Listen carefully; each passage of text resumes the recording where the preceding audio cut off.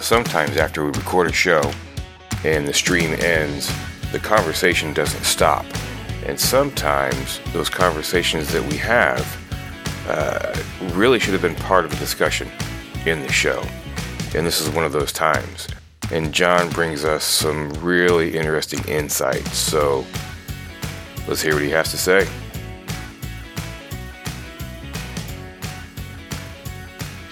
It was less mechanical for me and more for me with my players, I usually have more of a conversation about it. It's an ongoing conversation it's more story and narrative driven than it is like trying to character stick motivate. Less like a punitive versus. Interesting. Okay. I liked the idea of the relationship. It actually is one of those things that never occurred to me to do ahead of time, but it makes sense to say to actually make that character, that player say, well, why'd you pick that? Well, what's and your relationship? The whole, like I say again, I couldn't figure out another way of saying it either, where it's like it's ongoing. It's like to me, it's an ongoing conversation with the player about their character, and you continue to ask the question at the end of each session or between sessions. Just kind of, I'm always curious to see how they interpret,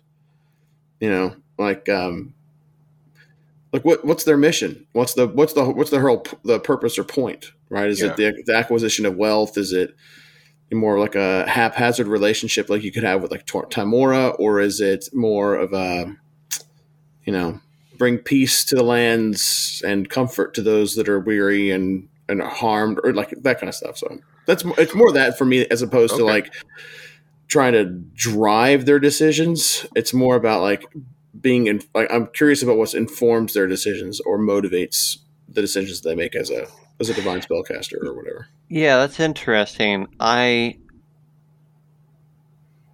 would be fascinated because I guess, and it's probably just a huge, maybe it's not, I don't know, but like, I just, I have a hard time with any player. I've yet to have a player who I felt like really truly cared about their deity in a meaningful way. No, I'm with you, and I think that's why I ask a lot of the questions in between sessions. It's like, are you? Would your character be angry at your god? Has your character again? Like I guess I try to create like a real world analog to it. Why does God let bad things happen to good people? I wanted to ask you. It's like, do you think it's because you have? If you keep asking these questions over and over, or similar questions as the sessions go on, is it because of your own personal faith? I think it's part of it. I certainly think that it is. Like, if I have what is my relationship to my God, right? And so for me, like, now granted, it doesn't have to be like that for the players. If the player's like, I don't know, well, I'm not going to chase that squirrel up a tree if they're really not interested in it. There's no point in beating a dead horse.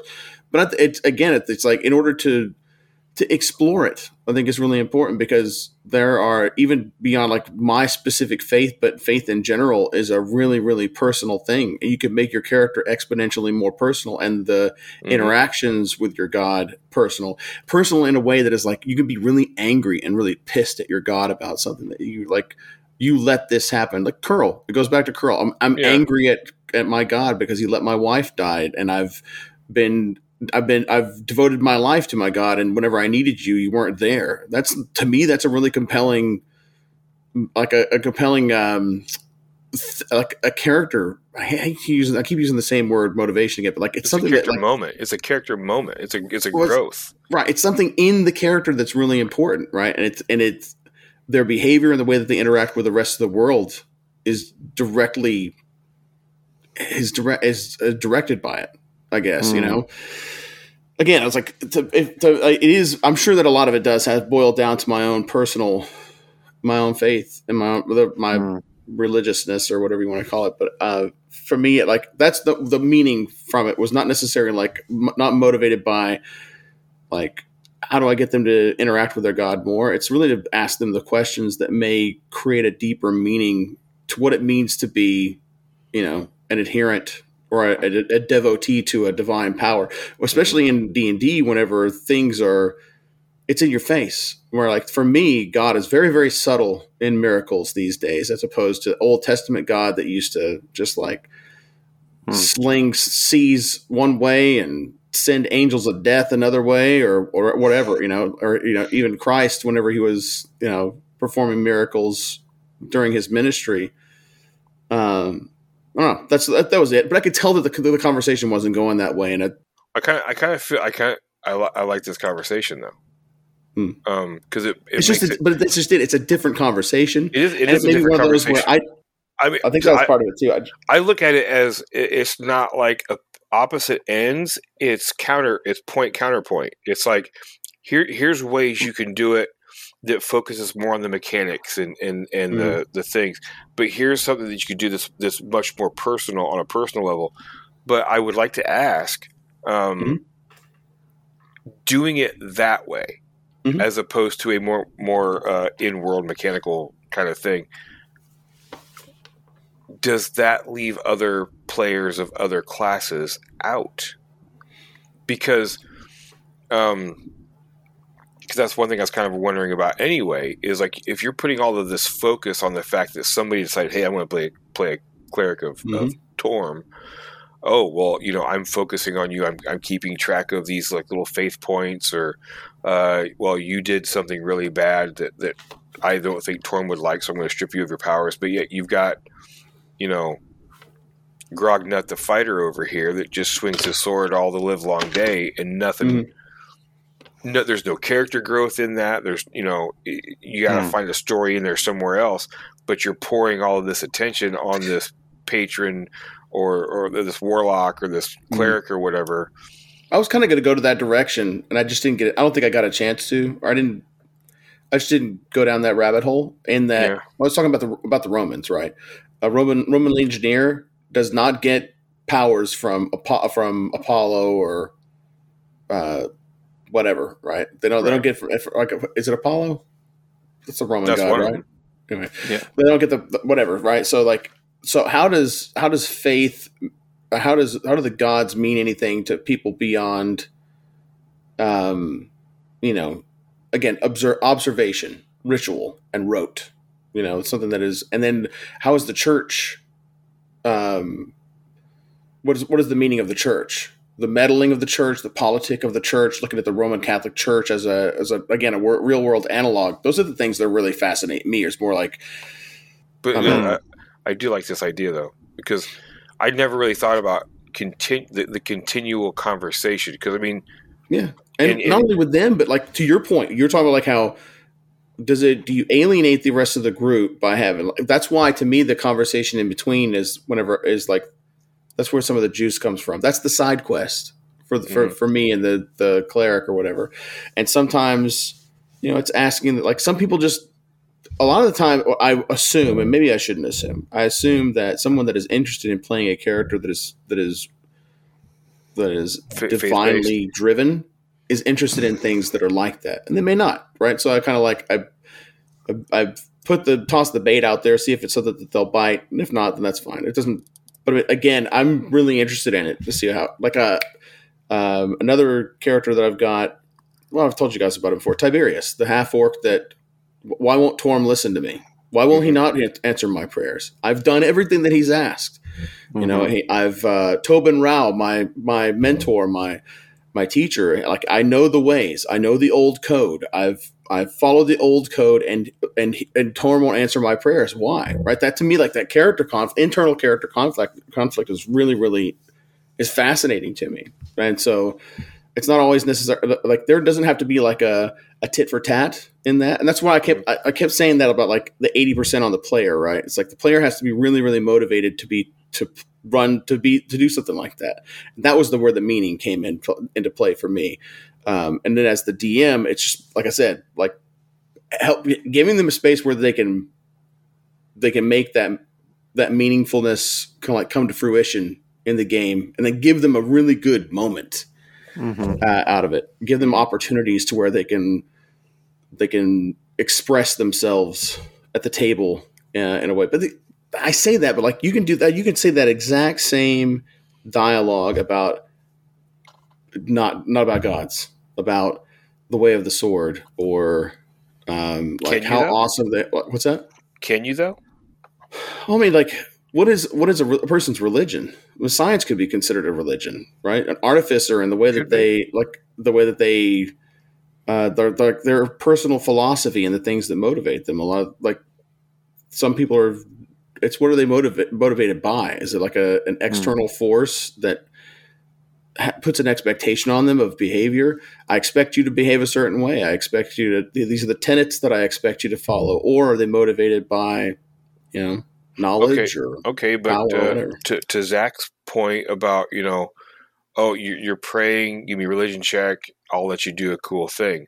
Mm-hmm. That artificer, he doesn't. Let's say he doesn't have a deity or a patron or anything like that, and it's more of an internal driven, a personal driven to succeed and excel in creating these things.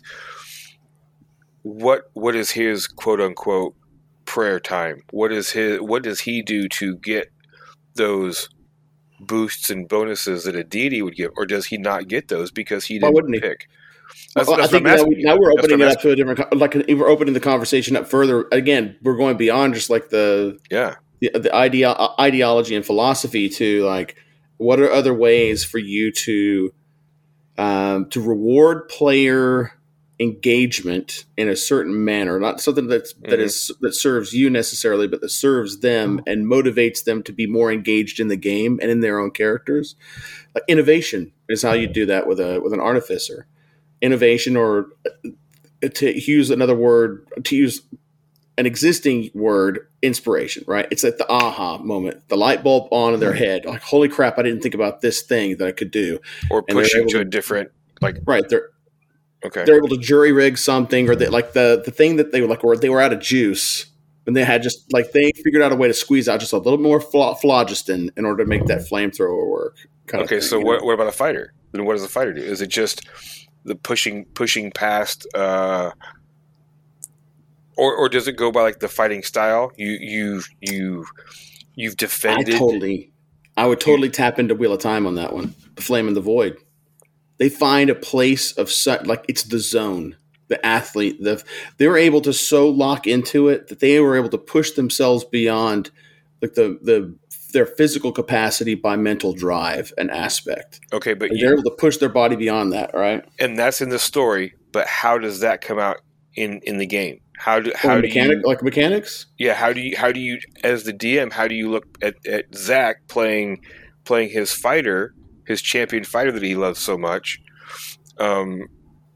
How do you determine that he pushed, and he got in the zone and he did, the way in the void kind of thing? Because did he pray? Did he roll a couple 20s? What you're asking, like, how do you successfully how do you get the extra?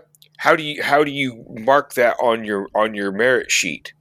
You've got the prayers for the religious types. You've got the inspiration and the invention of the artificer. What is it that you have that you can monitor so that you can give little bennies and stuff to the fighter? And same for the rogue, because the rogue's going to fall in there too. The bard would probably be, if, like, to me, the bard would be like if you came to the table like Ulysses and have a poem, or even something happens and you make up a really cool story right there on the spot. Well, we generically give inspiration for it, right? What I used to do is something that was similar to the equivalent of inspiration back in 3rd edition.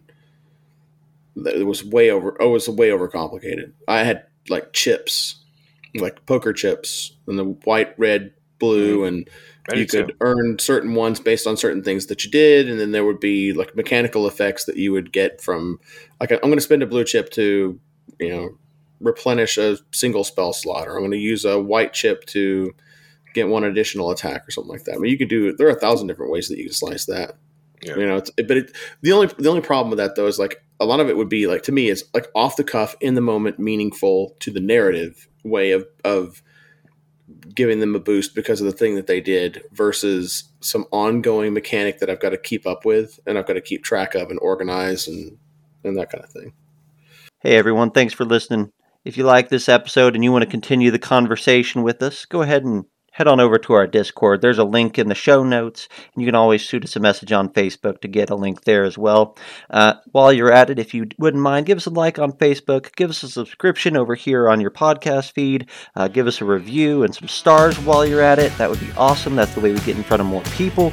And if you want to watch a live show, we're live almost every Sunday and Tuesday on Twitch and YouTube, and you can find links to all of that right there in the Discord. We'll see you next time.